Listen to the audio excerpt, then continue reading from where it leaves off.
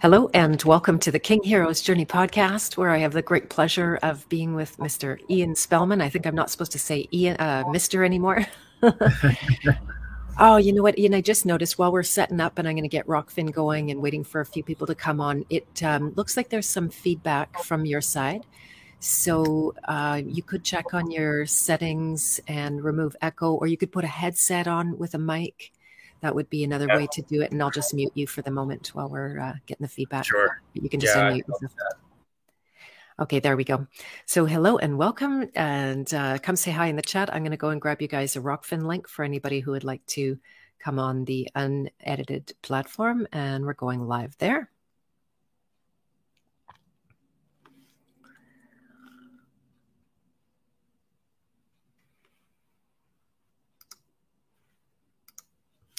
All right, here you go. So this is the Rockfin link.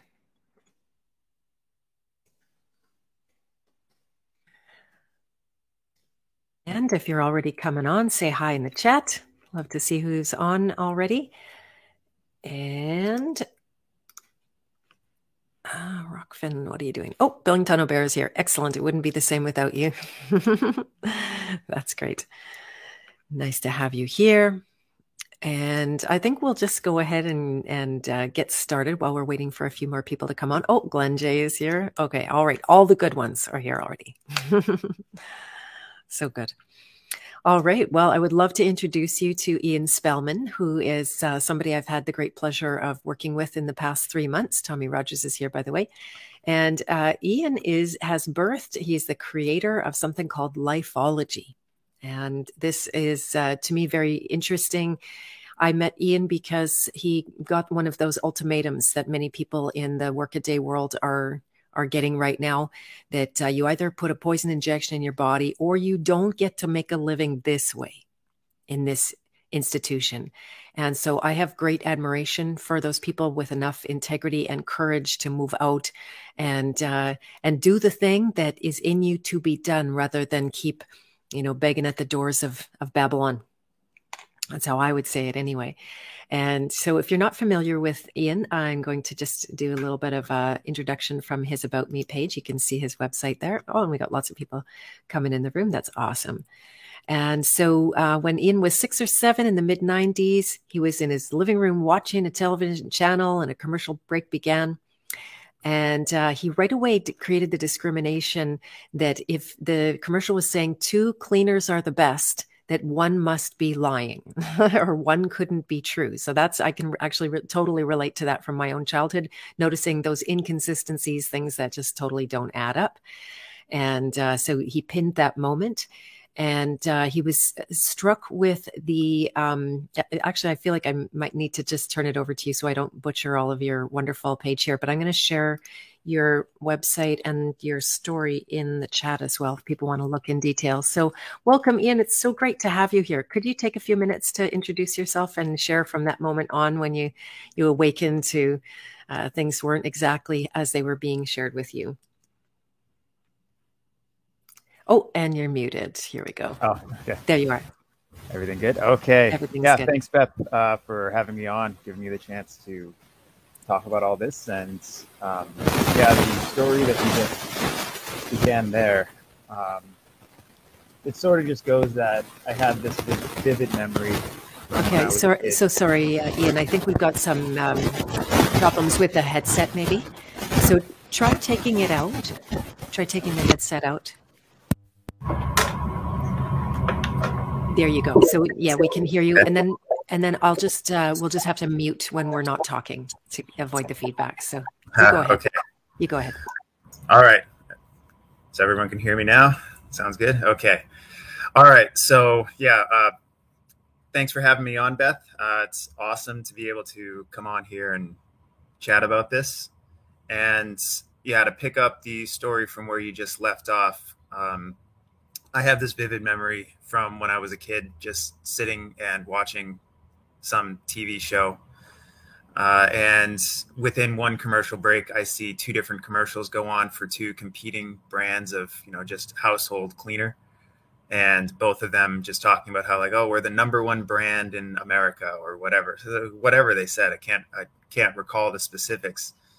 But whenever I reflect on the question, or I'm asked the question by people like, oh, how did you start to figure things out? Like, you didn't, take the blue pill in modern vernacular.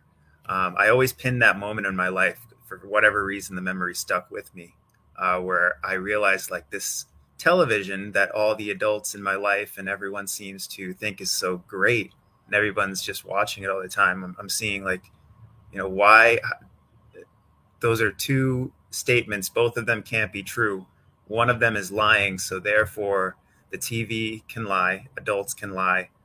And, it was a gradual process of sort of awakening from there. Obviously that didn't do everything for me, but I think that was the catalyst moment in my life to realize that, oh, I've got to actually apply some of my own independent thinking to things. Otherwise, life is going to be just full of these contradictions that I'm just not going to know how to deal with. So, it's that fine art of thinking for yourself that many people don't really have. And so I'll just mute you, but you can unmute when you talk, just to avoid the feedback. Okay. Yeah. Oh, yeah. Oh, yeah. I'm okay. Or I'll let you mute yourself so you know you did it. How's that? Yeah. Let's do that. Yeah. Okay. All right. And so there's that discrimination where you allow yourself to actually have an original thought and cooperate with your senses instead of just whatever information is being fed to you and what you're told to believe. Because what I notice, what happens when you just believe the thing, and especially when it's those kind of messages that are competing with each other, like they don't match up, they don't reconcile with each other. And then what do you have to do internally is check out of your senses, of your thinking process, your own discrimination, your own intelligence.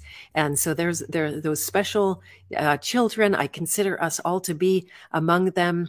There's a little theory that it's, if we start pointing towards the lifology and what you're studying there, that it might mean we have more predator side to us, that we're more awake. There's more awareness. That's not, doesn't make us better than anybody. It just might be a symptom. I just had to throw that in. And so how does this story keep going from there? And you can just unmute when you're ready.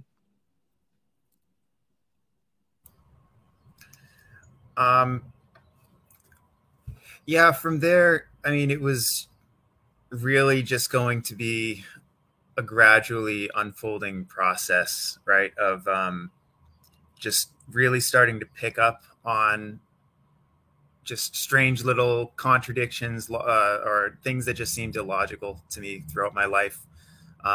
So my parents always knew me as, at least among my brothers, I was the more rebellious one. I chafed against rules much more than anyone else in my family. And I got to a point, it sort of reached its culmination, really, when I got to my teenage years, as it does for, I think, most people. You go through that phase. So I was doing pretty much everything in my life was centered around just sort of being rebellious and pushing back, not always in the healthiest of ways. That's also a huge part of the learning process, as you sort of, in your process of self-discovery, oftentimes you don't know what to do with it. So I was raised also in quite a religious household, especially by the time I got to my mid-teens. My family started taking church and everything quite seriously.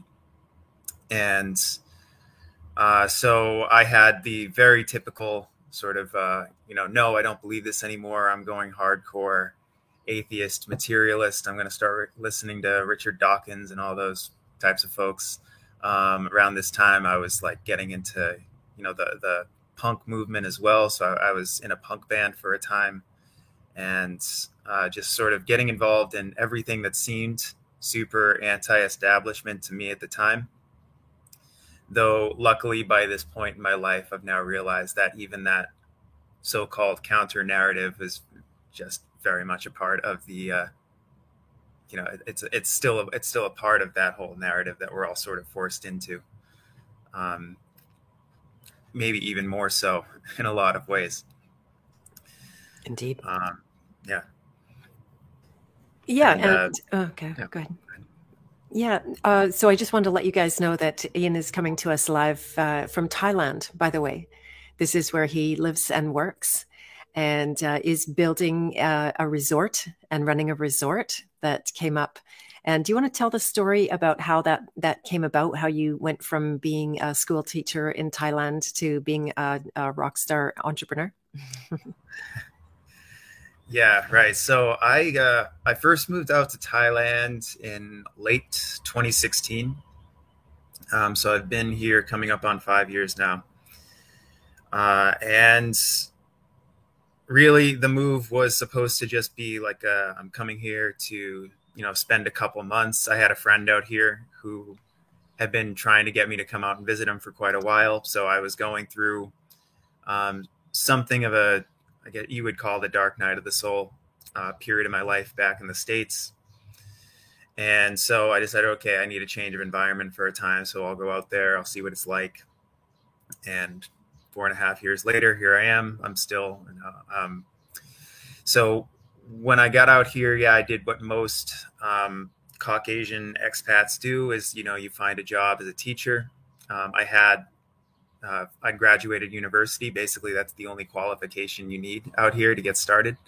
So I got in, did it, actually, liked a lot of aspects of it. I've always been sort of a person who's been drawn to educating people in more of an informal way. So it was it's not too bad of a transition for me to get in front of a classroom with a bunch of kids and teenagers.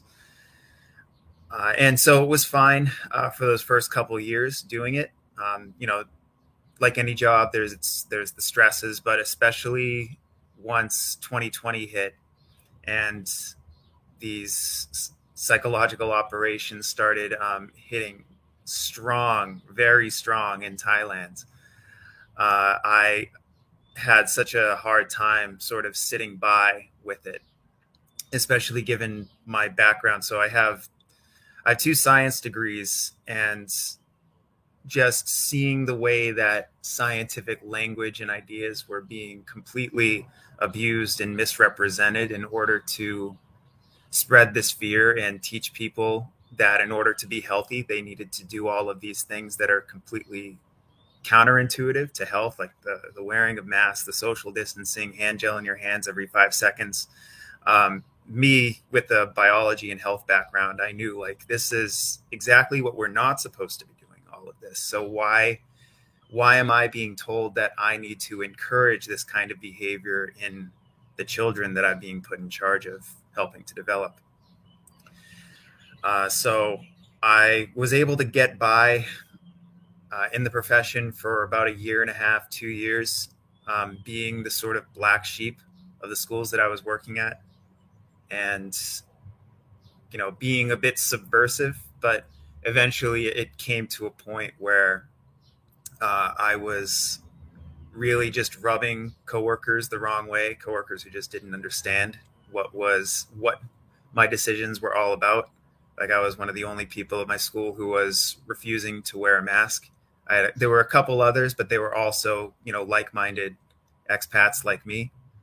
It's just something you don't do in Thailand because we come from, in Canada, Europe, America. Our cultures have this, it's much more ingrained in us that, authorities are these things to be very tentatively trusted, if trusted at all. And it's almost seen as like a noble duty that we're supposed to push back against what we see as injustice or illogicality.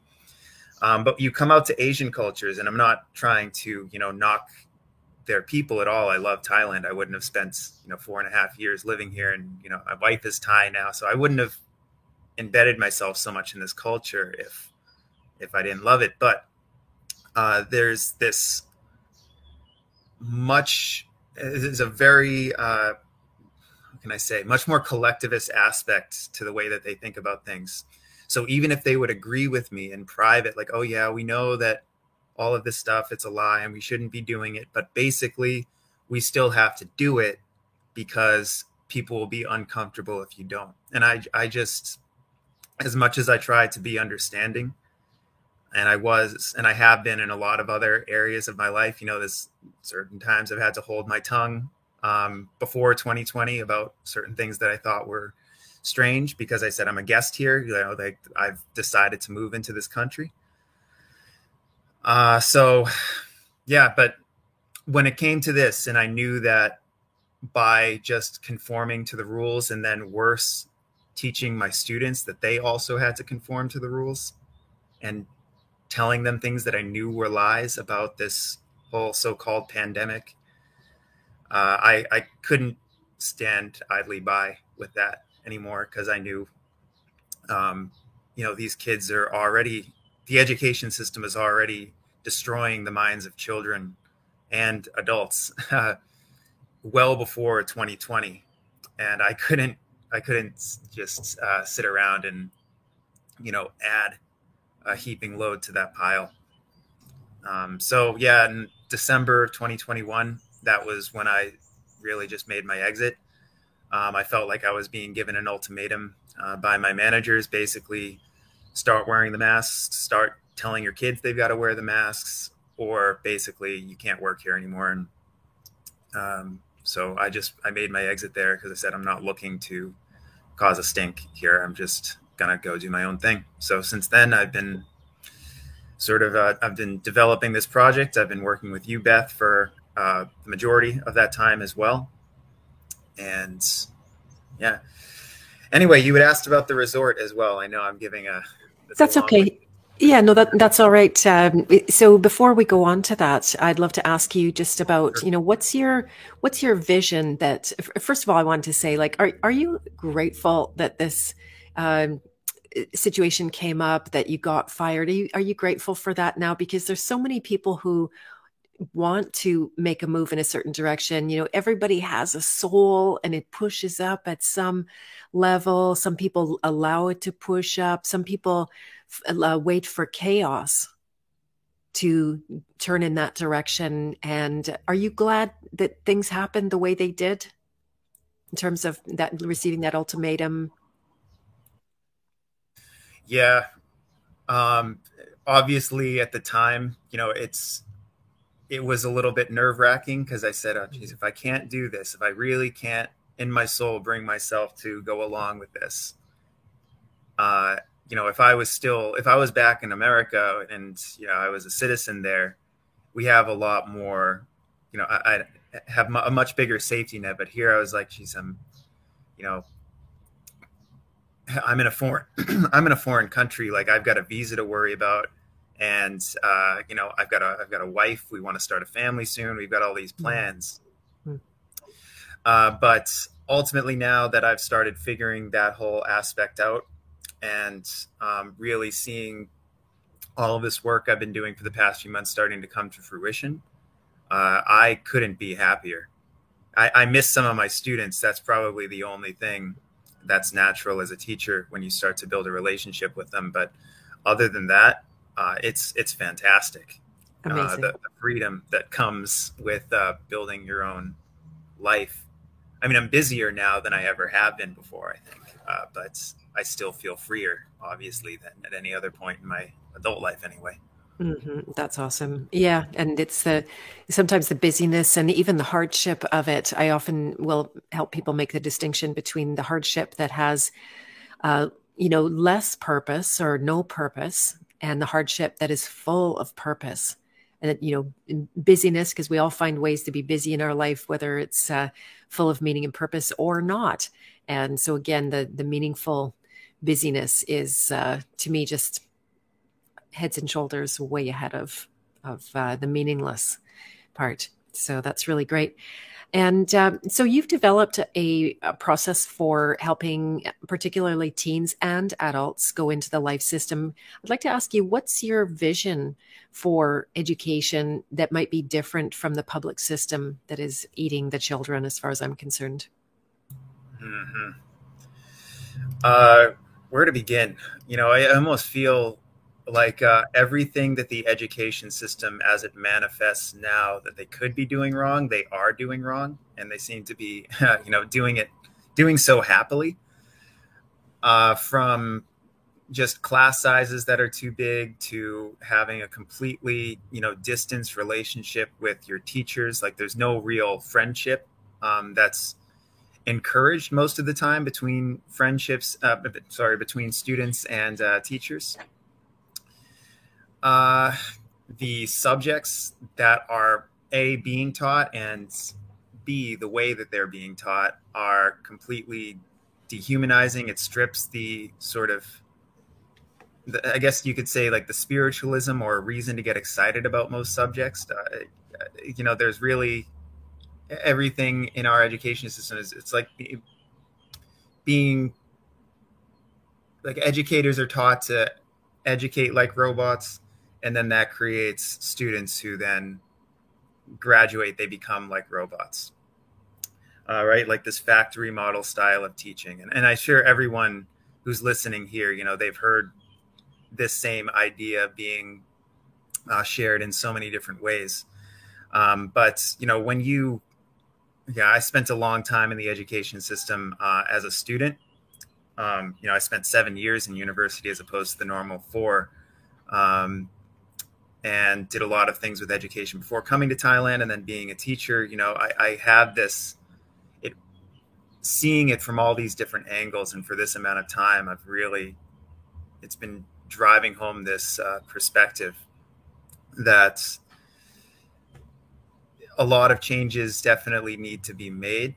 So you ask about my vision, and I'm just seeing an education system where we go back, first of all, to much more of like a mentorship style form of educating, where, it'll be to the best of our ability. We'll have much smaller class sizes. And part of doing that, I know we only have so many teachers for so many students, and that's probably why, you have to have so many, but I'd like to see a world where more people who are professionals or who just have some sort of skill feel empowered to just be teaching their own kids, or just kids that they know, so that students, as they're coming up, already feel comfortable with their teachers. They don't need to get to know some new stranger once a year. And then it creates a much greater feeling of community, between, the adults in a given place and the kids in a different place, or just people, I say, for example, like one person understands how to, grow food. The other person understands blacksmithing. Your currency can just be the knowledge. Just share the knowledge with each other, teach each other your skills, or, whatever, if you have that sort of interest. And then on the other side of things, is if we are going to keep this sort of classroom style form of education in certain ways, we should be at least not undergirding it with these dogmatic perspectives. So I speak most critically of the materialism that's really infiltrated the sciences and now just about everything else, right? Like, so the buzzword for it that we use now is scientism, which is essentially the opposite of science. It's been described as this sort of quasi-religion that's built up around the popular perceptions of what science tells us, and also holds that the people that are set up as scientific authorities are basically the new priest class, right? I've heard it said before that the priests of yesterday traded in their black robes for the white lab coats, and the world just keeps spinning according to their tools or their perspectives. There you go. We all have a Pink Floyd song in our head now. Hey, yeah. Teachers, leave them alone. Yeah, leave those kids alone. Oh my Lord. Yeah, it's it's coming to the point now where. And I was talking to Jacqueline Milne about this last night, that, if we can all flip what you've done to seeing everybody, I'd say we tend to know the damage that's being done, the damage that's been done to our children. And, if we put all of our effort into that future generation, this guy's just doing cartwheels back here on me. The Bible says like when they were leaving Egypt, if I'm going to get this correct or not, but that all of the gold and silver and garments were given to the children. Why? Because they are the future of civilization. And there is nothing without them. Like, how could we even lose sight of it? And it's like you already said, it's been a slow drip process over time where, we're feeding more and more of our private life over to the public beast, including, in how many kids, when you drop them off at kindergarten, they scream and yell and act like you're trying to kill them because there is a certain kind of a death there going on in that separation. I've often just been beside myself. Now my child wants to go to school. Darn it. He never did want to go to school pre-pandemic. Now he wants to go to school. Why? Because that's his only point of contact. And, it's a really crazy thing where you think about like this and the schools that locked us out as well, that those people end up with more time with my child than I have. Right. That's just now that's not my choice at this point. He's growing into certain independence and adulthood, and there's only so much I can abduct him and that kind of thing against his will. So there's a natural growing up, but yeah, I really applaud your focus in that direction. You could have gone in different directions, but what creates that passion for you to work? And I know specifically with teens and adults as well. Well, the only reason that I've chosen these age groups, cutting it off at a before or after, I would say, a certain age, is only because the program, as I'm developing it, is going to be touching on certain ideas and concepts that I think might just be beyond the development of kids who are younger. In the future, I hope and plan to be able to develop something that might be more in line with younger generations. Because, since I came out to Thailand, I've been teaching majority middle school. And so these are kids, my students were mostly between the ages of 7 and 10 out here. So I've gotten really used to being able to talk to them. And I've actually taught plenty of science classes. I had a horticulture class that I was running for a while. And they're definitely able to get some of it. But as I started really thinking about, my feelings towards these subjects and the sort of the spiritual fire that they sort of light in me, I realized that in order to really get to the heart and soul of it, I need to be able to share these concepts within the life sciences that are a bit more advanced. And so that's really what spurred my passion to work with these age groups. It's not because I dislike working with younger kids or that, I'd want to develop or that I wouldn't want to develop something for them. It's much easier, I feel like, to make the more advanced, complicated version and then simplify it later. Mm-hmm, mm-hmm. Yeah, that's awesome. So good. And I have a particular inclination towards that because I myself have a teen and I'm always trying to crack that nut. So I lived a little, no selfishness in how we work together there. And do you want to talk about what lifeology is? Like, what does it mean to you? What does it include? And what parts of the life sciences you have the most passion for? Sure. Yeah, so the word lifeology just kind of came about after I started developing the project, and it was more just a matter of playing around with etymology. So I do a lot of, study words, phrases, where they come from. It's just kind of another sort of hobby passion of mine. So a lot of people don't realize this. Like, we're taught, you go through a biology class and everybody knows, or everybody's taught, right, that this word translates to the study of life, right? Bio meaning life, ology meaning study of. But when I was actually looking into what the word actually means, that prefix bio actually refers to, the events of a person's life. So, right, if you have the word biography, that's a much more accurate use of the prefix bio in a word. But calling this science of, say, like, the plants and the animals and the cells and all that, calling that biology is a bit of a misnomer. And it was originally referred to as zoology, right? But zoology now is just the study of animals. We didn't really know what to call it when it was being developed as a formal science, when way back in the day.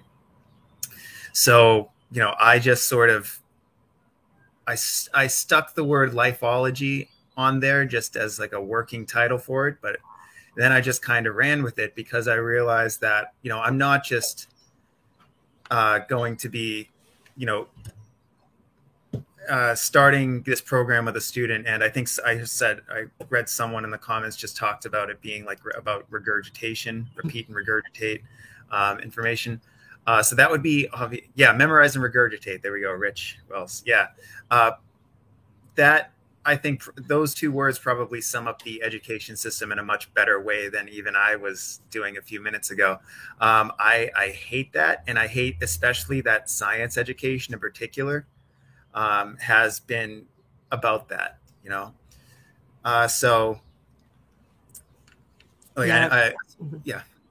I was just going to jump in that it turned out, and I wasn't much of a science buff myself before this year, but it made us all into science researchers to see where the lies. And what I discovered along the way is that you have to believe in, and this was exactly the narrative.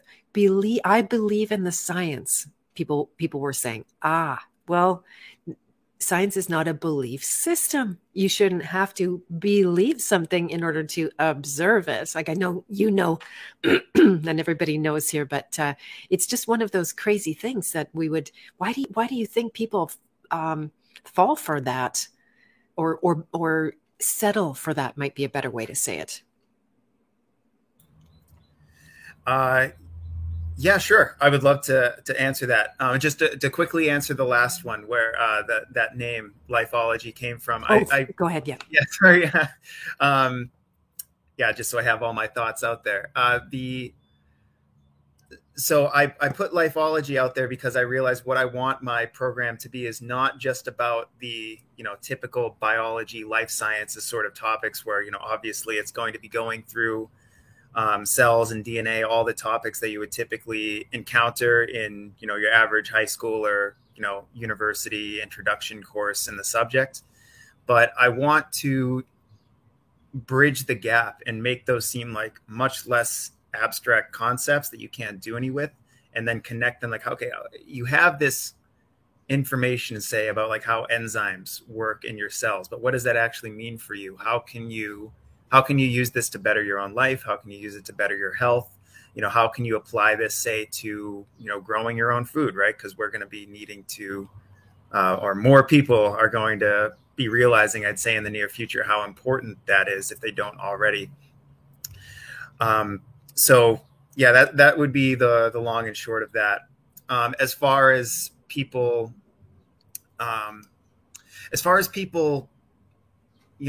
going for this whole talismanic phrase of believing the science, trust the science, whatever. This is just, I would say, classic hypnosis, classic priestcraft. We have this whole society now where we're founded on this belief that, we got to where we are. We have this advanced technology. We have such great lives, as we believe, because of scientific advancements. We're able to make it to where we were because we put aside the old, superstitions and the spiritualities, and we're able to just see things logically and mathematically, and everything is just a mechanism. Nature is a machine to be harnessed and used. Luckily, a lot of people in this, for lack of a better term, this alternative community, so people here are not going to be thinking this way. Mm-hmm. But it's amazing how many people still do, right? Like I've had lots of conversations with people who still have this sort of perspective. And if they believe that there's anything inherently beautiful or spiritual about nature, it's like they're paying lip service to that idea because it's kind of chic to do so. But you don't get the sense that these people really feel it within them, that nature is something to go into with awe and respect, and treat nature as your highest teacher. Where now people are just like, oh, I'm going to go for a hike in the woods just for the sake of exercise. I'm going to have like earphones in where I'm not even going to listen to the birds. I'm not even going to pay attention to the plants and everything. So anyway, as far as this glomming on to this phrase of trust the science. Yeah, it's funny for me because I started really noticing that right away. That was one of the first things about the whole COVID thing that was really raising red flags for me, was when people started saying like, oh, we got to trust the doctors, we got to trust the science. And there's been plenty of memes that have gone around at this point.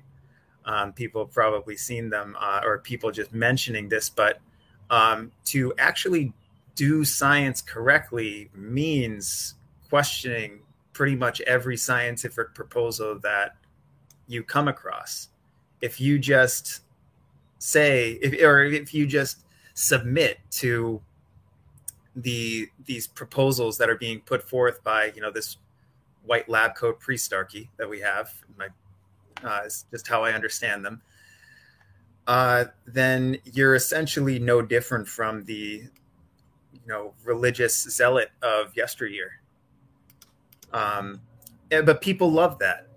People are desperate to sort of turn off this intellectual responsibility, I think, that we have to really think critically, and to really investigate, and to arrest your belief in these institutions that we've been really raised and conditioned, almost hypnotized into believing without question.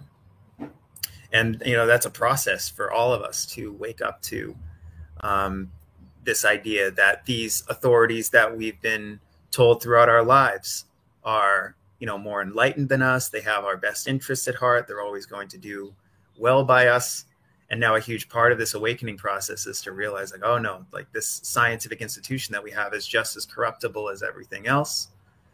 And they use these hypnotic phrases just to sort of capture people, to keep people from wanting to step too far outside of the box. People, I believe, and here I'm actually going to quote a scientific study that I'd have to find, but I'd read at one point that it was found people display a larger fear of dying than they do, or sorry, they are less scared of dying than they are of social ostracization. So if you're able to rally people around some sort of sacred idea, and this sacred idea, you can just, tack on disingenuously the word science, and everyone rallies around it. You can, like, these controllers can really just sit back and effortlessly realize, like, the majority of people are just going to go along with this, and they're going to consider themselves wise and enlightened by doing so. And then anyone who actually employs science in the correct way, oh, we can just, label them a conspiracy theorist. We can label them, they're spreading misinformation. They're backwards thinking, whatever. There are a million different terms for the same thing. Mm-hmm. Mm-hmm. Yeah. Mm-hmm. Exactly. Yeah. And my take on it also, they're trying to kill God, right? So discredit God, discredit the Bible, or wherever people are coming from. And then that's why you have to believe in science just the way. And for me, I don't believe in God. I don't believe in God. God's like right here. There's nothing to believe or not believe. And God doesn't depend on my belief either, right? Whether I believe or I don't believe, that doesn't shift or change anything there. And so that's what I notice, that people have this, that religiosity, I guess is the word for science, where they go, I just remember a girlfriend of mine, I love science. There was just this kind of experience that she was having. And It's unfortunately debilitates people. And it's like you and others were saying that there is a certain hypnosis. Otherwise, you can't participate. It just, because as soon as you come up against something that doesn't make sense, then all you do is ask questions that nobody likes. Somebody else said in the chat that, what was it? Just that you do get ostracized, which is, yeah, perceived as a death sentence. Spellingtano said, when they rely on that system to provide for them. And yeah, I think that's one of the reasons that we are in the pickle that we are, because there's been more of an illusion of being able to exist outside of that, but never really preparing people for what that means or what that is. And so that's why I'm definitely excited about your work. And I know you've taken on a lot of activity. I know you've got busy like crazy and going through, the hardship of breaking ground, literally. That's what the word entrepreneur means. It's pioneer is the archetype underneath it. And it takes a lot of extra energy to break ground to where there was nothing, you're making something. And so what makes it worth it for you to go through the investment and hard work? For this program in particular, it's very vocational. I can now really explore these topics that I'm passionate about. And I can share I would say very useful knowledge. I can take this set of information that a lot of people beforehand would have thought as just completely useless, like the anatomy of a cell, for example. And, I can take this stuff and make it useful for people. And because I see that a lot of people now in this alternative movement are really starting to reconnect with health. For example, like, first of all, as you said, everyone had to become these science researchers sort of overnight so that we could understand these injections that they started rolling out.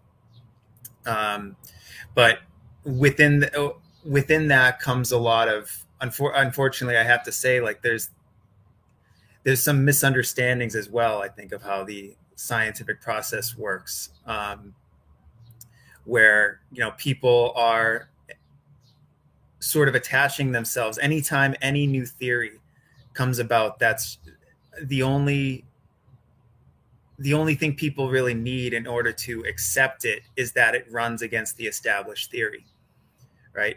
So I'm really excited about the idea of actually being able to show the alternative community, like, this is how the scientific process works, and this is how you can really sharpen your skills and sharpen your discernment when it comes to not only the bad and wrong ideas that the mainstream institutions are telling you, but also the bad and wrong ideas that might be coming from the alternative community, right? Because if you believed every single so-called conspiracy theory out there, it would be completely contradictory.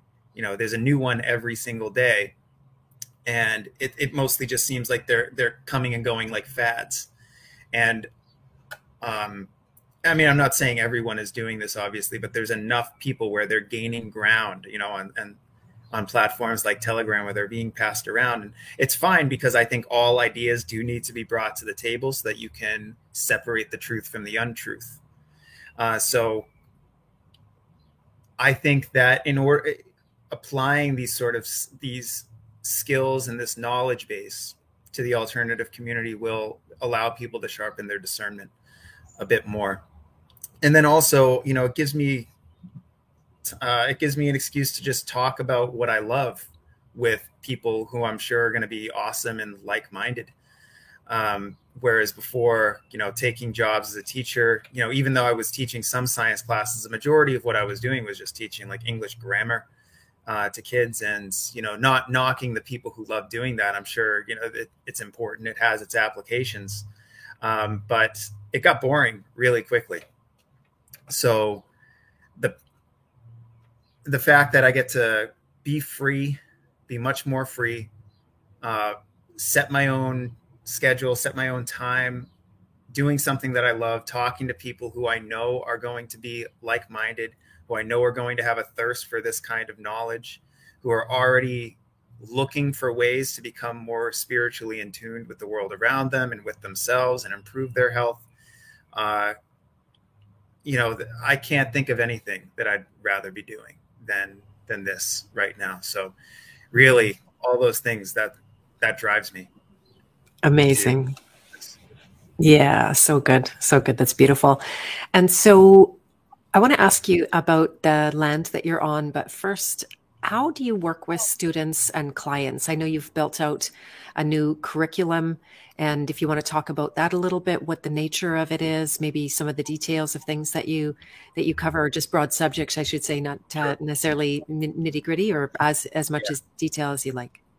Yeah. Yeah. I won't spoil anything for anyone, but so the program itself, first of all, the way that I'd be teaching would be one-on-one online sessions for now. Obviously, I'd love to come and teach you guys, or if you have some kids that you're looking to give some homeschooling to.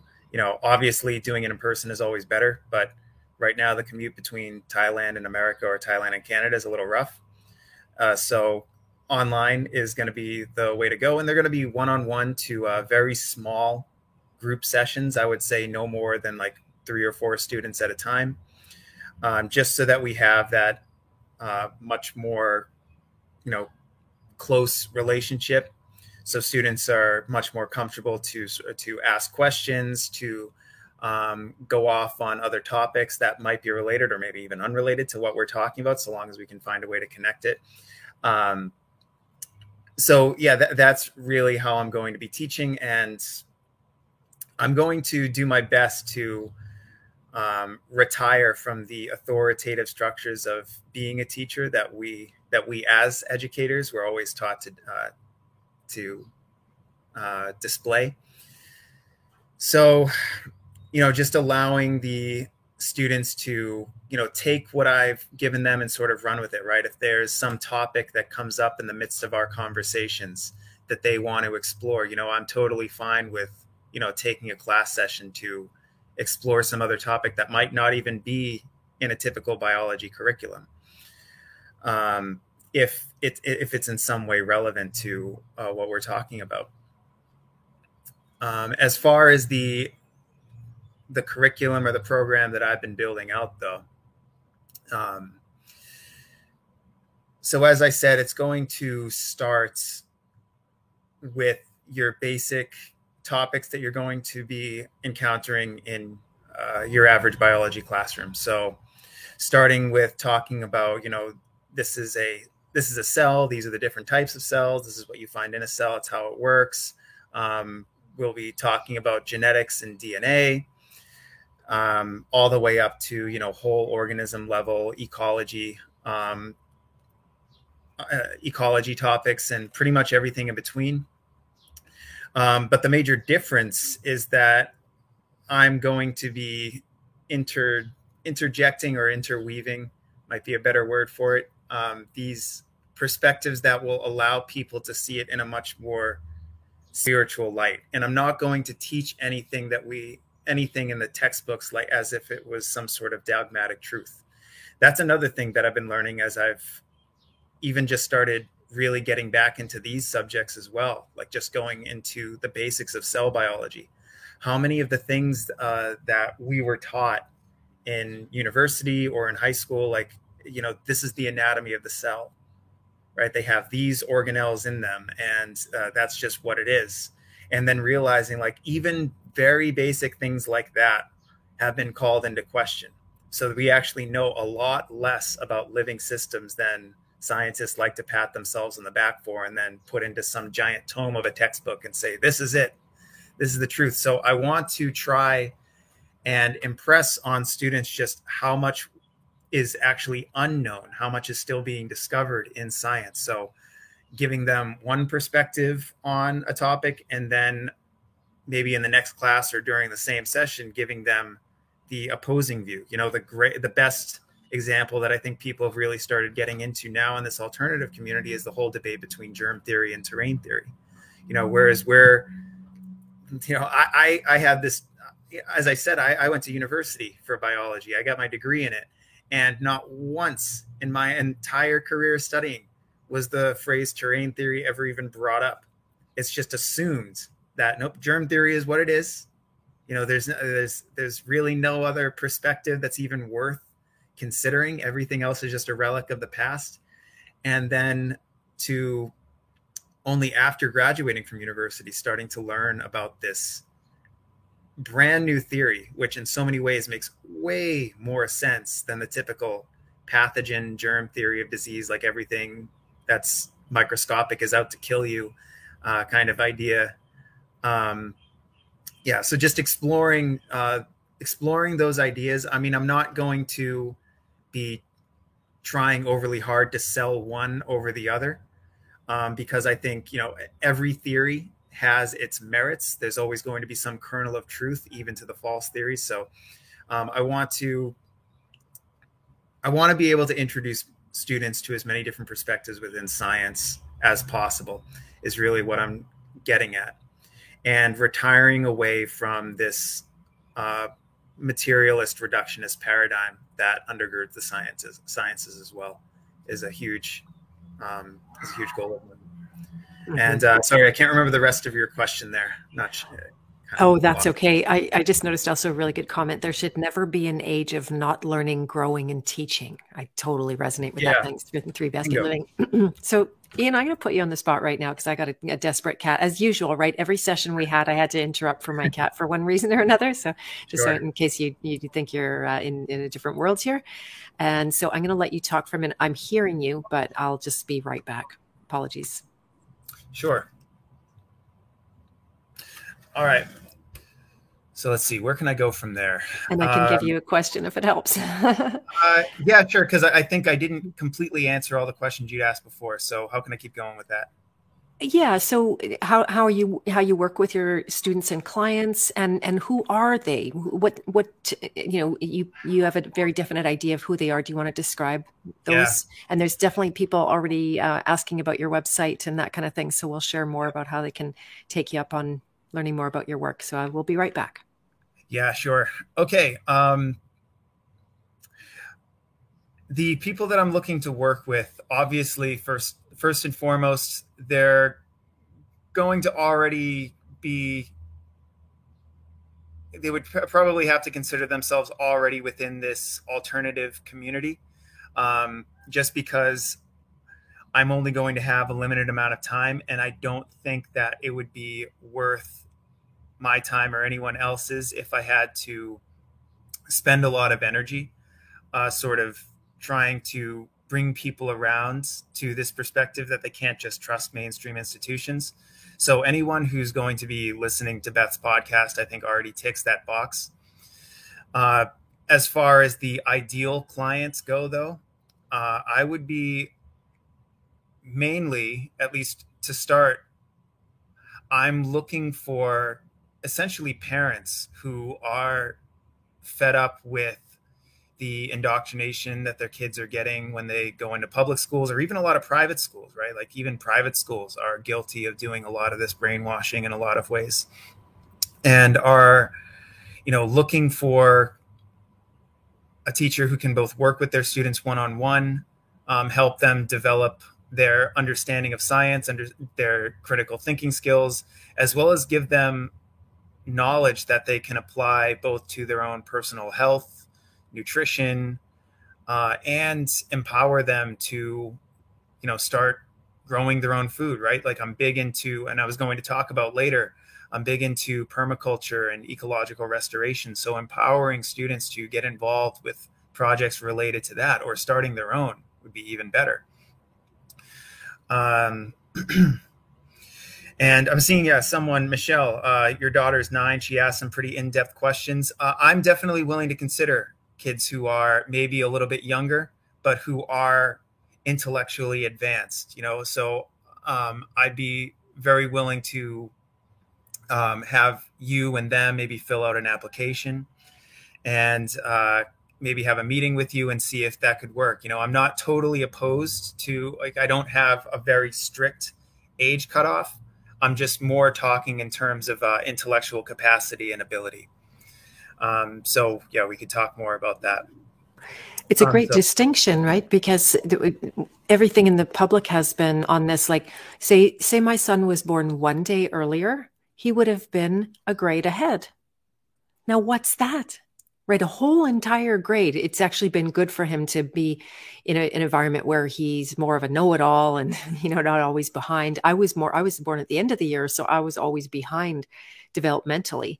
And who knows which is better for you. But the fact that you will just based on each individual child's merit, where they're at, what questions they're able to ask themselves or to be asked, and it's just, this is nature's way. It's not based on some accounting, some numerical label that has any inherent truth in it. I mean, obviously there's age ranges and that kind of thing. My dream personally for school, they do it a little bit of combining grades, but that's really just about moving around pieces on the playing board. That's not trying to actually facilitate anything organic. But when I have seen children interact of multiple ages, all of a sudden there turns into this again, organic movement of where the 3-year-old is the 2-year-old's teacher, and then the 10-year-old comes along and the 3-year-old really wants to follow that 10-year-old around and know what they know and be learned. So there's just this beautiful movement that can take place among those ages. And then we're all somebody's teacher, we're all somebody's student, and I think that never stops as far as I'm concerned. Yeah. I mean, one of the best things that we can do as both adults and educators is kind of just get out of the kids' ways and let them just, explore things naturally. That's the best way to learn. But this idea of like breaking grade levels up into these strict, into these age groups and saying, no, you have to study along this path, do this topic at this time. I mean, what better way to dehumanize and roboticize people than to say you basically have to fit into this mold? Anyone who's done even 5 minutes of homework into human psychology knows that's never going to work. Everyone, as cliche as this is, everyone is extremely unique and develop different capacities at different paces. So, yeah, that would just be another way that the education system is failing us, and something that I'd be hoping to rectify with this program. So yeah, don't be shy if your kid's not quite in middle school yet. I'd still be willing to consider that. As I said, I just sort of give that age group as sort of a guide for what the capability of the students that I'm looking for should be. If they're like 3 years old and they're still learning to speak English, obviously we're going a bit too low there. I don't think that would work. But just so long as they have the capacity to formulate questions, ask questions, and you think they can understand these higher principles and everything, I'd be willing to give them some consideration.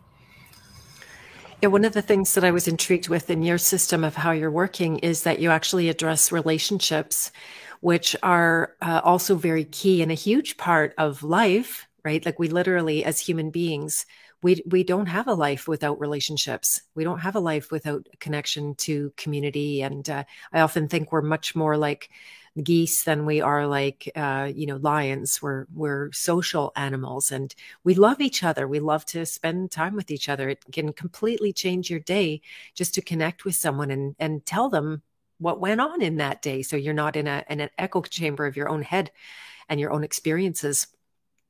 And so how do you approach that then, and what inspired you to help them with relationships as well? Yeah, right. That was another thing that I was going to get into. So thanks for asking. We can now work that in.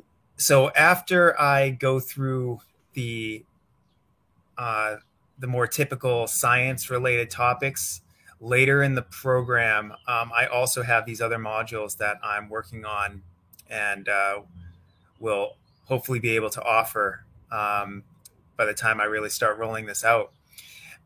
Will be much more focused on the sort of biography side of life, right? So as Beth said, developing programs where we're able to talk about interpersonal relationships. So not just like how does nature work, how do living things work on this sort of like biochemistry level and all that stuff. All that's good, but then we'd be transitioning then into topics that are more related to, how do you deal with life itself? How do you deal with other people? How do you deal with adversity? How can you sort of develop your heroic potential in order to actually take the things that you know, both from the course that I'm teaching and just from anything else you learn? How do you take your knowledge and actually have the confidence to be able to apply it to the world around you?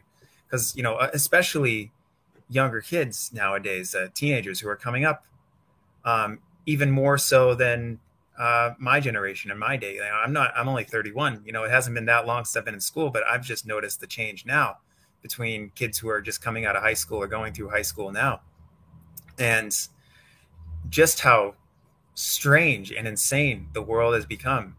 And, we have suicide rates were already climbing, and now they're going exponential because people just don't know how to deal with life. They don't have any inner fortitude. And, of course, it's everyone's responsibility to sort of claim that sword and everything.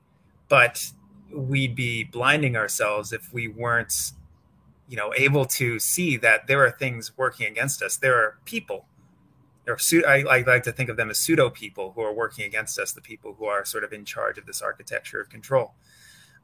They want to keep people in that state. They're loving, I'm sure, the fact that so many people are offing themselves because they're so terrified and decentered from the world that we're in. So anyway, yeah.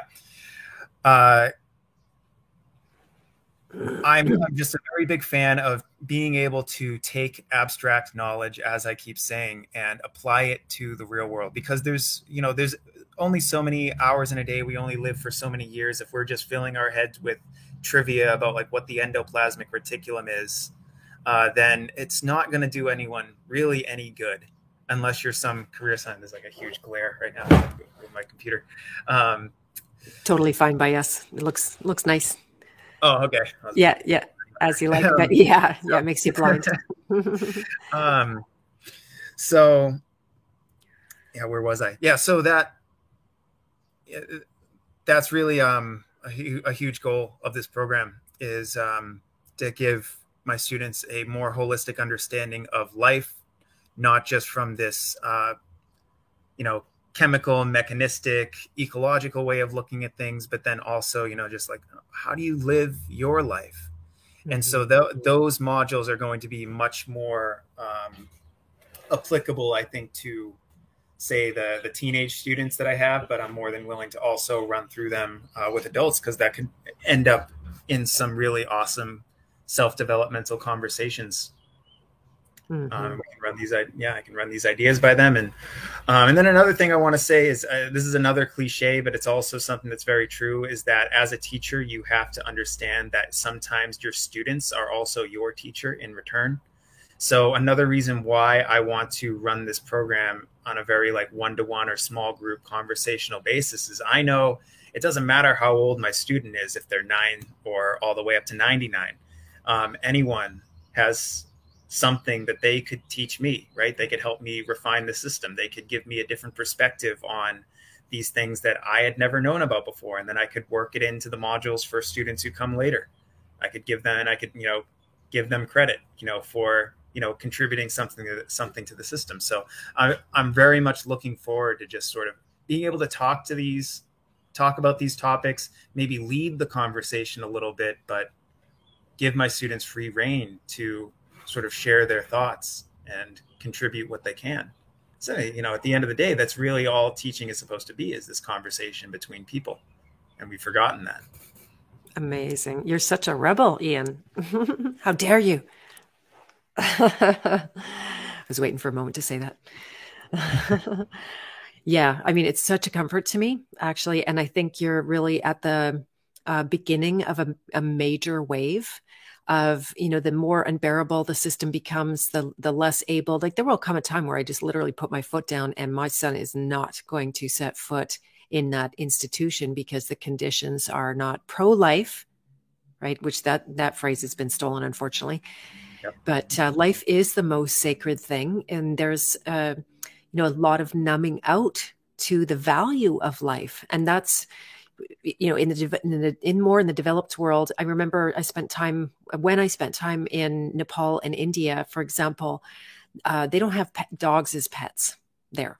That's just, and I'm not saying that's right or wrong. In fact, I think they're smarter in some ways, but they would end up with packs of wild dogs running, and then they were treated to be an enemy, and people would beat those dogs ruthlessly to keep them from, attacking. Of course, totally untrained, and they think that they are the pack leader. That's what their species naturally does: is somebody's the leader, and they're in charge. And you just saw the very different value. Now we might just have the luxury for valuing pets, and I think that's a whole psyop that we have pets. Actually, now that I'm in this situation, and how much it ties us up and makes us, kind of placates our need for real unconditional love and relationships in our life. Not to say your animal isn't a real relationship. Of course it is. I know I'll get lots of backlash for that. But the value of the human connection, this is not replaceable. And this is the thing, that if it dies, which we can see controllers want to completely snuff out the connection, hence the social distancing and, getting everybody behind a screen, separating you from, even within your own school, kids are just sort of locked into a cohort, not able to explore, although that changed for us this year slightly. Now they're threatening again, starting to publish statistics about all the dead people and all of the new cases and all the new bullshit. But for 5 minutes, they've got a little bit more of an organic situation where they can just walk in and out of a class and go in any direction they want and that kind of thing. It's just amazing. Again, our standards have been so dumbed down to tolerate all of that kind of nonsense. So here you are at the beginning of what I consider to be an absolutely massive trend. Our children are our priority. There is no future for humanity if we don't make them our priority. So I know it's humbling. We all have our own situations, and it certainly humbles me every single day, but I'm glad you're out there, Ian. Oh, cheers, Beth. Thanks. Yeah, I agree. I mean, nothing has convinced me more in my own life that my own kids, when I have them in the near future, have to be homeschooled or unschooled. Nothing has convinced me that that's the case more than actually working in schools and just seeing how they're run. We really, at least until we have some sort of education system, community-based education system that we know we can trust. We're just at a point in history now where we need to be taking our kids back. And if you can't teach them yourselves, right, then at least put them in contact with someone who you can trust. Mm-hmm. That's a huge thing. Is like education institutions and the vast majority of teachers, unfortunately, have shown that they do not deserve parents' trust. Mm-hmm. I know, like there's the whole thing about teaching about sexuality and transgenderism to kids when they're like in kindergarten back in the West. And it's just like, you look at that and you're just like, what is going on? Like, how did we fall so far? So really, this is very much, this program is trying to get at the forefront of this. I know the rates of parents pulling their kids out of schools now is at an all-time high for obvious reasons, many of which you just mentioned. So my program, at least so far as how I can help parents with it, is, a lot of parents, they want to take their kids out of school, but they've never homeschooled before. And a lot of them are intimidated. I've been told, as I've been sort of talking to parents about this and interviewing about them, they're intimidated by the fact that, like, oh, I've got to teach these things that I haven't learned about in like 20 or 30 years. A topic like biology alone, all of these things, like it's not just an easy thing that you can pick up. Like, you might be able to read a book with your kid. That's fine. But, can any average parent, give a proper, lecture on, how chemistry works? So that's why I think we're going to need teachers within this alternative community who have this sort of vision for what education should be, what it could have been, and probably in times past what it was, trying Mm-hmm. to rebirth that, and then can actually share their knowledge.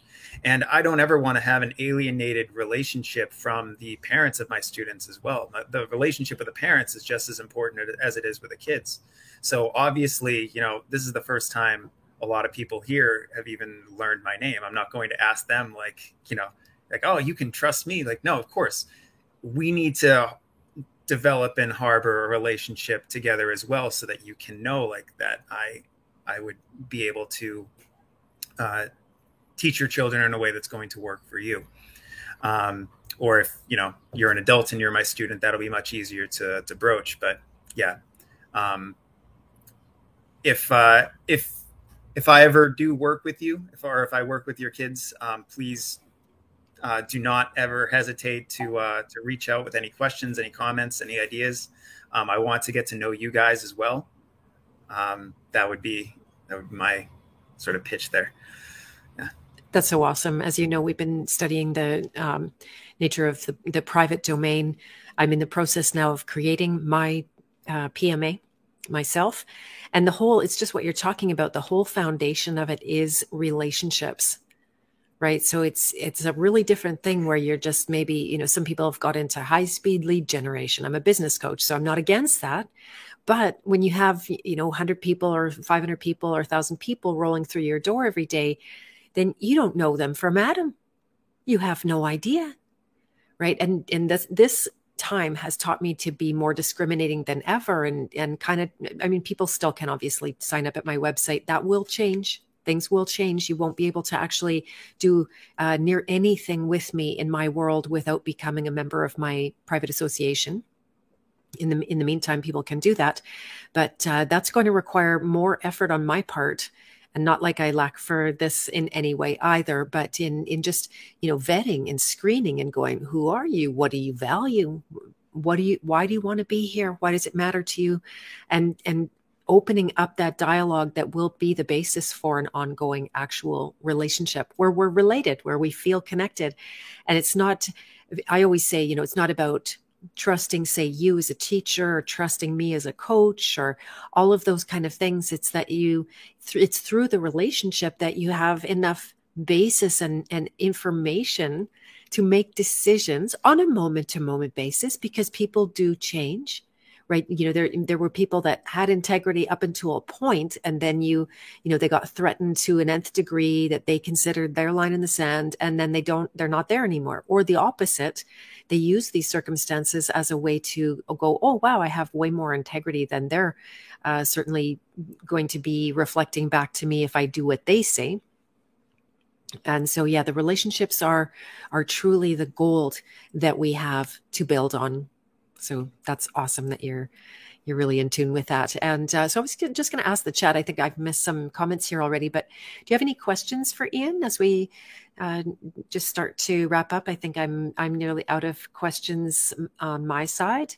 And Ian, if there's anything in addition that I didn't ask you that you want to share. So while we're waiting for, if there's any questions, anything else you wanted to? Yeah, I'll give people a chance to shoot something out if they're curious about anything, or if I haven't covered things. I know there's a lot I'd like to say that I don't think I've gotten to yet, but let's get. And actually, we haven't talked about your resort very much. What's it like there today? Yeah. So you're in Thailand, and maybe you'll have to come on another time and give us a tour if you ever have good enough connection throughout your property that's there. another thing we got to work with. And that is on your Telegram group, by the way. So if you go to Ian's website and you sign up, just send him shoot him a short note, and that's how you can get the Telegram link to sign up for his group, where he's doing a play-by-play on all of the developments there. Yes. As Beth said, I would love to. I have this Telegram group, but just for many of the same reasons that Beth just covered, I've decided to make it private. But anyone who's in here, I'm sure if you're already going to be within the mindset that I think would be the type of person that I would like to have in here. So yeah, just go to the website, fill out the contact form. And then I can get you a link to the private Telegram group, and you can follow what's going on here. So this resort, I guess I should actually talk a little bit about Thailand, because to lead into that. Yeah.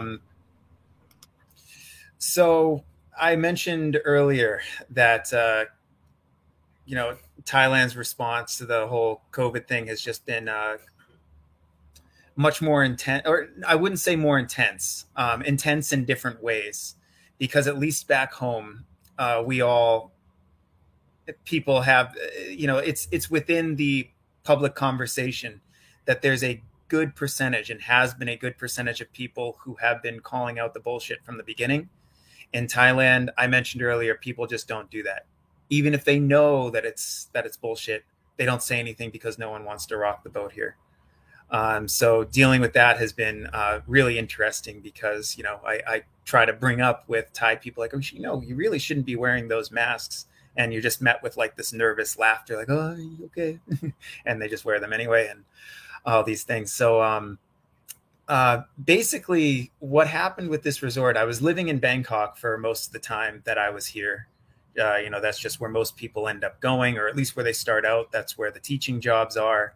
That's where the ease of living is. There's plenty of other cities and towns and stuff you can go to in Thailand that are very easy to live in as a foreigner. This is a very friendly and peaceful country in a lot of ways, if anyone has not been here. So what ended up happening is, shortly after I left my job at the school, my wife and I were just sort of realizing, like, we've got this dream to sort of be independent, both financially and just with our time. We want to do our own thing. She had already quit her job. She used to work as as an insurance salesman coach, and she couldn't stand that either. So we just wanted to do our own thing. We happened to just have some family friend connections to this bit of property out here. It's in this province called Nakhon Ratchasima. So it's sort of it's about three and a half hours drive northeast out of Bangkok, if you guys were to look it up on a map. So we are now running this business, renting it now, but we may buy it in the future once we can come up with a deal for that. And my goal with it has been to integrate a lot of these permacultural ideas that I've always had, sort of brewing in the back of my mind, right? Because my concentration when I was studying biology in university was ecology.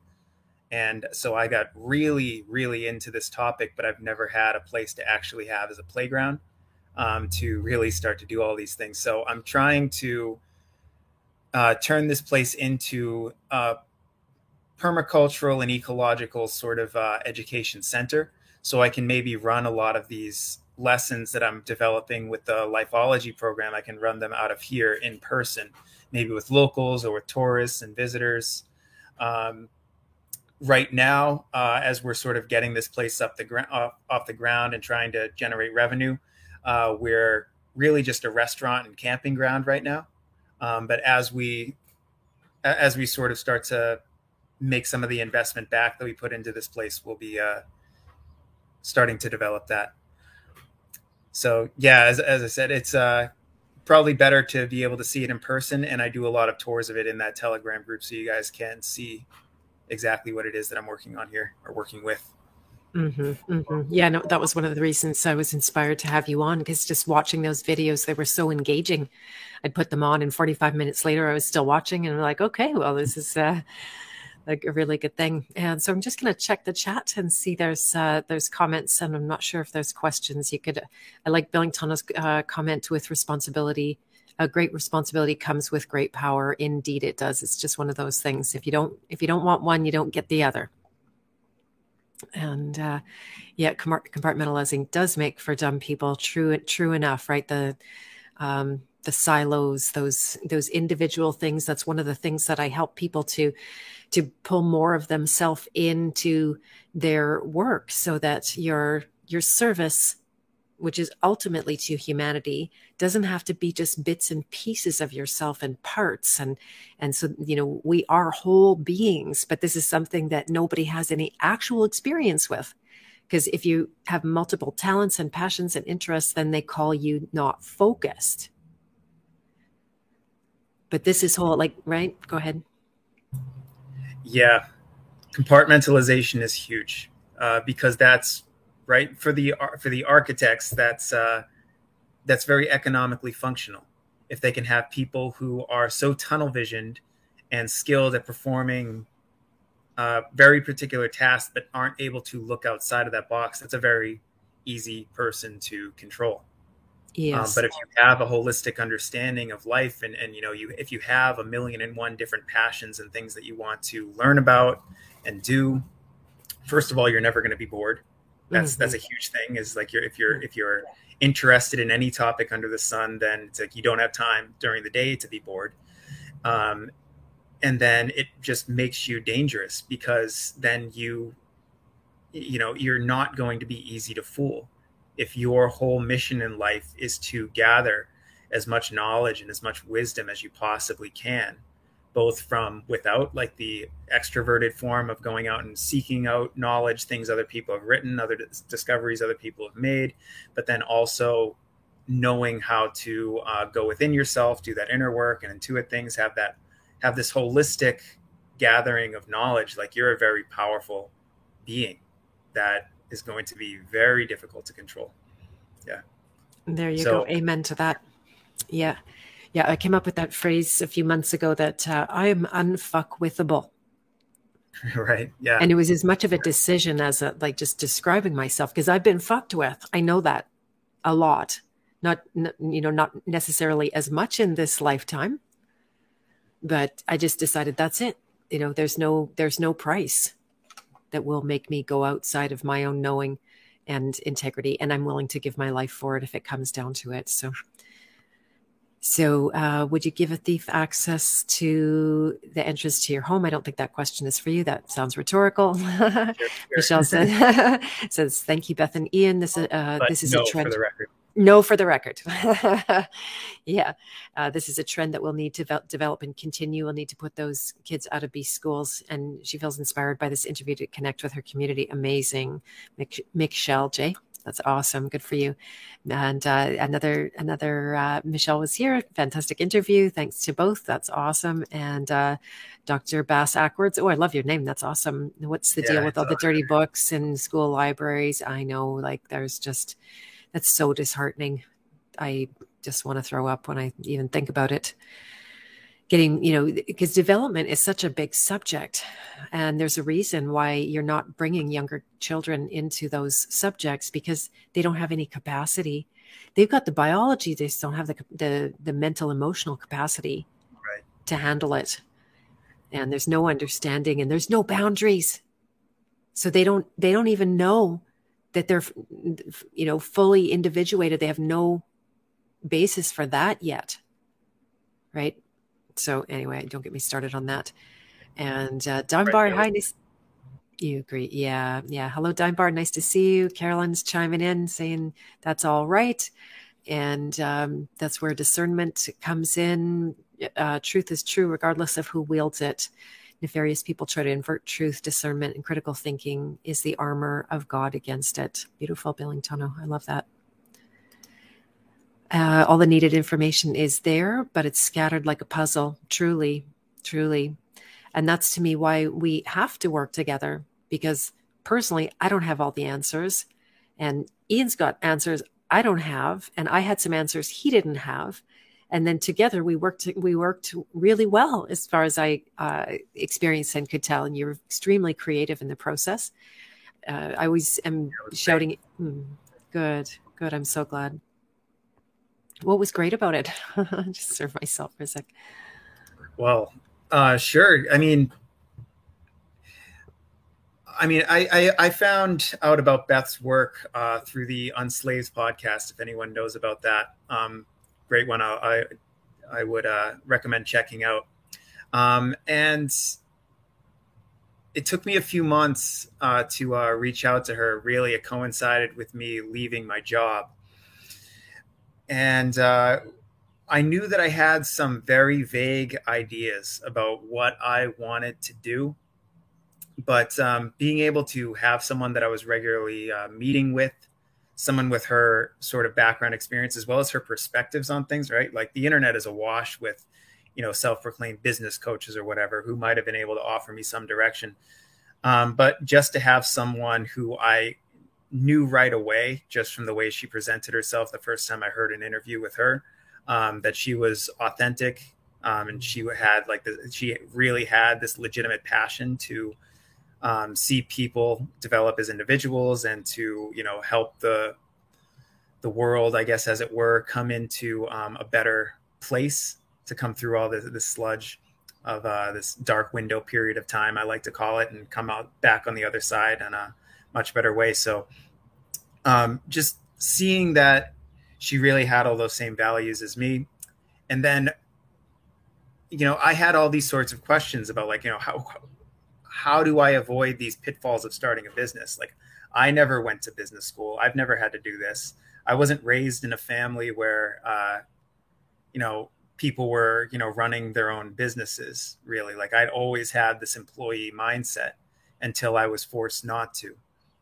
So being able to meet with someone that was able to give me this direction, as well as just sort of refine the decisions that I was making, just so that I wasn't making decisions that were going to come back and bite me in the ass, or just be bad ones in some way, just kind of, it was just good to have a mentor, I would say, to sum that up, who really knows what they were talking about, and wanted to see this come about just as much as I did.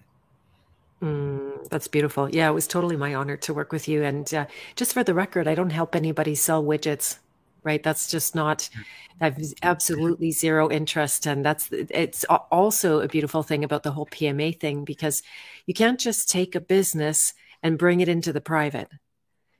Private Membership Association truly is about service, giving service to the community, taking over functions that either the public is failing at, or it already failed and is not providing that. And then we take responsibility for moving forward with it in a way that's going to bring benefit, that is purposeful, right? That's what I learned on my deathbed, that we all have a sacred purpose. Some of us, such as yourself, Ian, are allowing it to come up. You didn't have to do what you're doing right now. You could have taken, quote unquote, easier paths. But at some point, things flip and you listen to your soul more than you listen to the fears, right? That becomes more important to you. And that's the people that I love, because you're willing to risk for the right thing. And yeah, just your values and everything. I found it incredibly inspiring to watch you grow your world. Yeah. Oh, cheers for that, Beth. I appreciate that. And yeah, I had just gotten to a point, as I keep mentioning, like I couldn't go along with it anymore. And I felt like I would rather be dead than to tolerate the lies that I was seeing going on around me. And I knew I have this knowledge base and this experience that, just a lot of people in this community don't have. And, they want to do what's right for themselves and do what's right for their families. And if I can help in some way, I'm just more than happy. I'm elated, really, to be able to have the opportunity to do that, and to be able to do it full time as my means of supporting myself and everything. Like that's great. And I think everyone here should or has the ability to do that themselves, I would say, to take that heroic leap and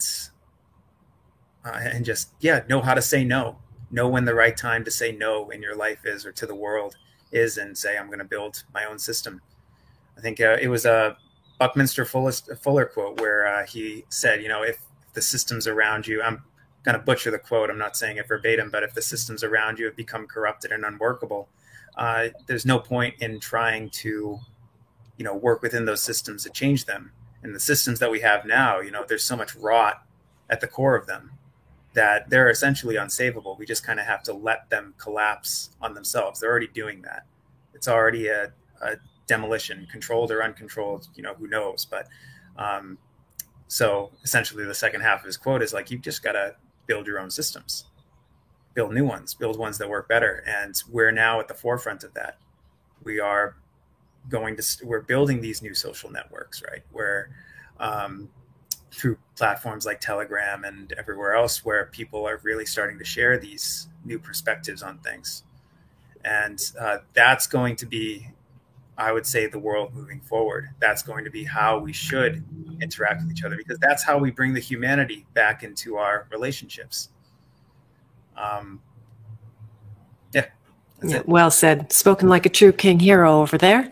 That's awesome. And Research Bear was just saying, Ian is awesome. I just was talking to someone about asking me what I think about kids being smart today. I told her, no, they are very dumb by design. It's very sad. We need more Ians. There you go. So you can quote Research Bear on needing more Ians. I agree. And that, it would be a next level where, people start to train others to do what you are doing. So no pressure in getting to that point, but right. That would also be a good step. And yeah, it's been fabulous to work with you. I really, really thoroughly enjoyed it. I'm glad you found me and that I was able to support you. There's, just was going to say that you can do things hard on your own, but sometimes you can't do them fast enough on your own.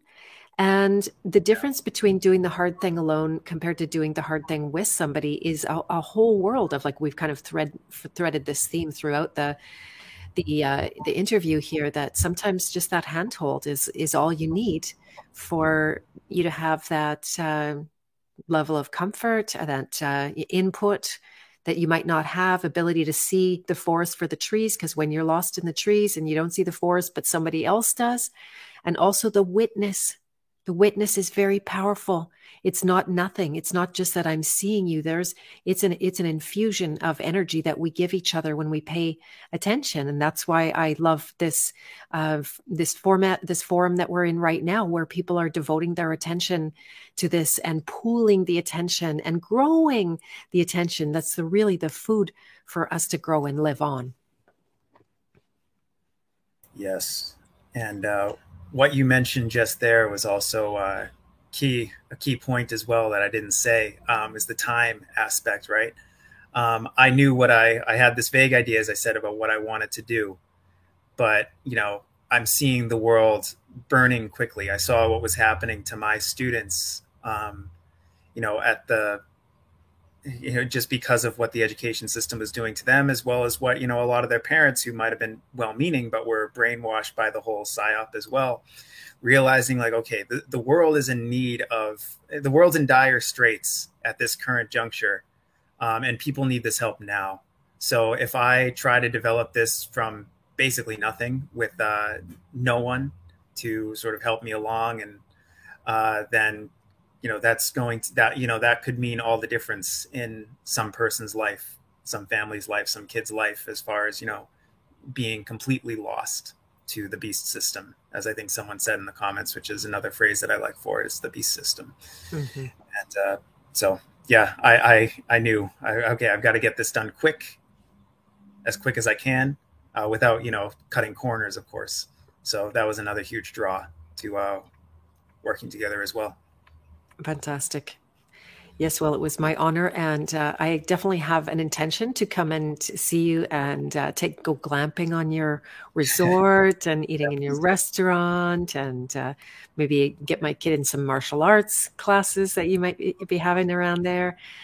Those kind of things. So yeah, let's keep holding that intention. And yes, you're just getting some appreciation here. But I think if you want to go and visit, if you want to open your browser and go to IanSpellmanLifeology.com, EIANSPELLMAN LIFEOLOG.com.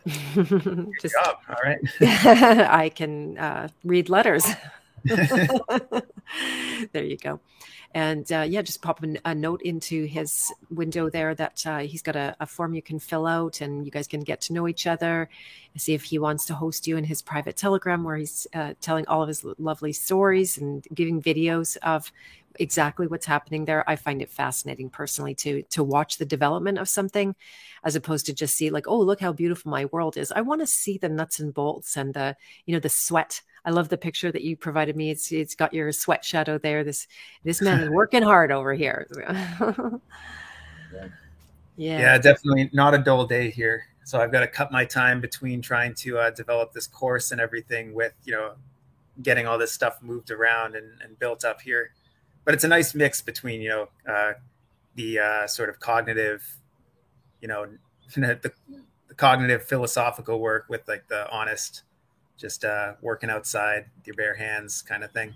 Yeah. So balance, which I think everyone needs. Absolutely. That's how life is. All right. Well, thank you very much for joining me, Ian. And thanks everyone who joined in the chat and made it more interesting for us with comments and some questions as well. Do take Ian up on an interview if you want to find out more about how your children and maybe yourself even could learn more about life this way, and really practical, not trivial pursuit over at Ian's place. Yep. Okay, everyone. Thank you so much for coming, and bye for now. Yep. Thank you, everyone. Thanks for having me, Beth. My absolute pleasure.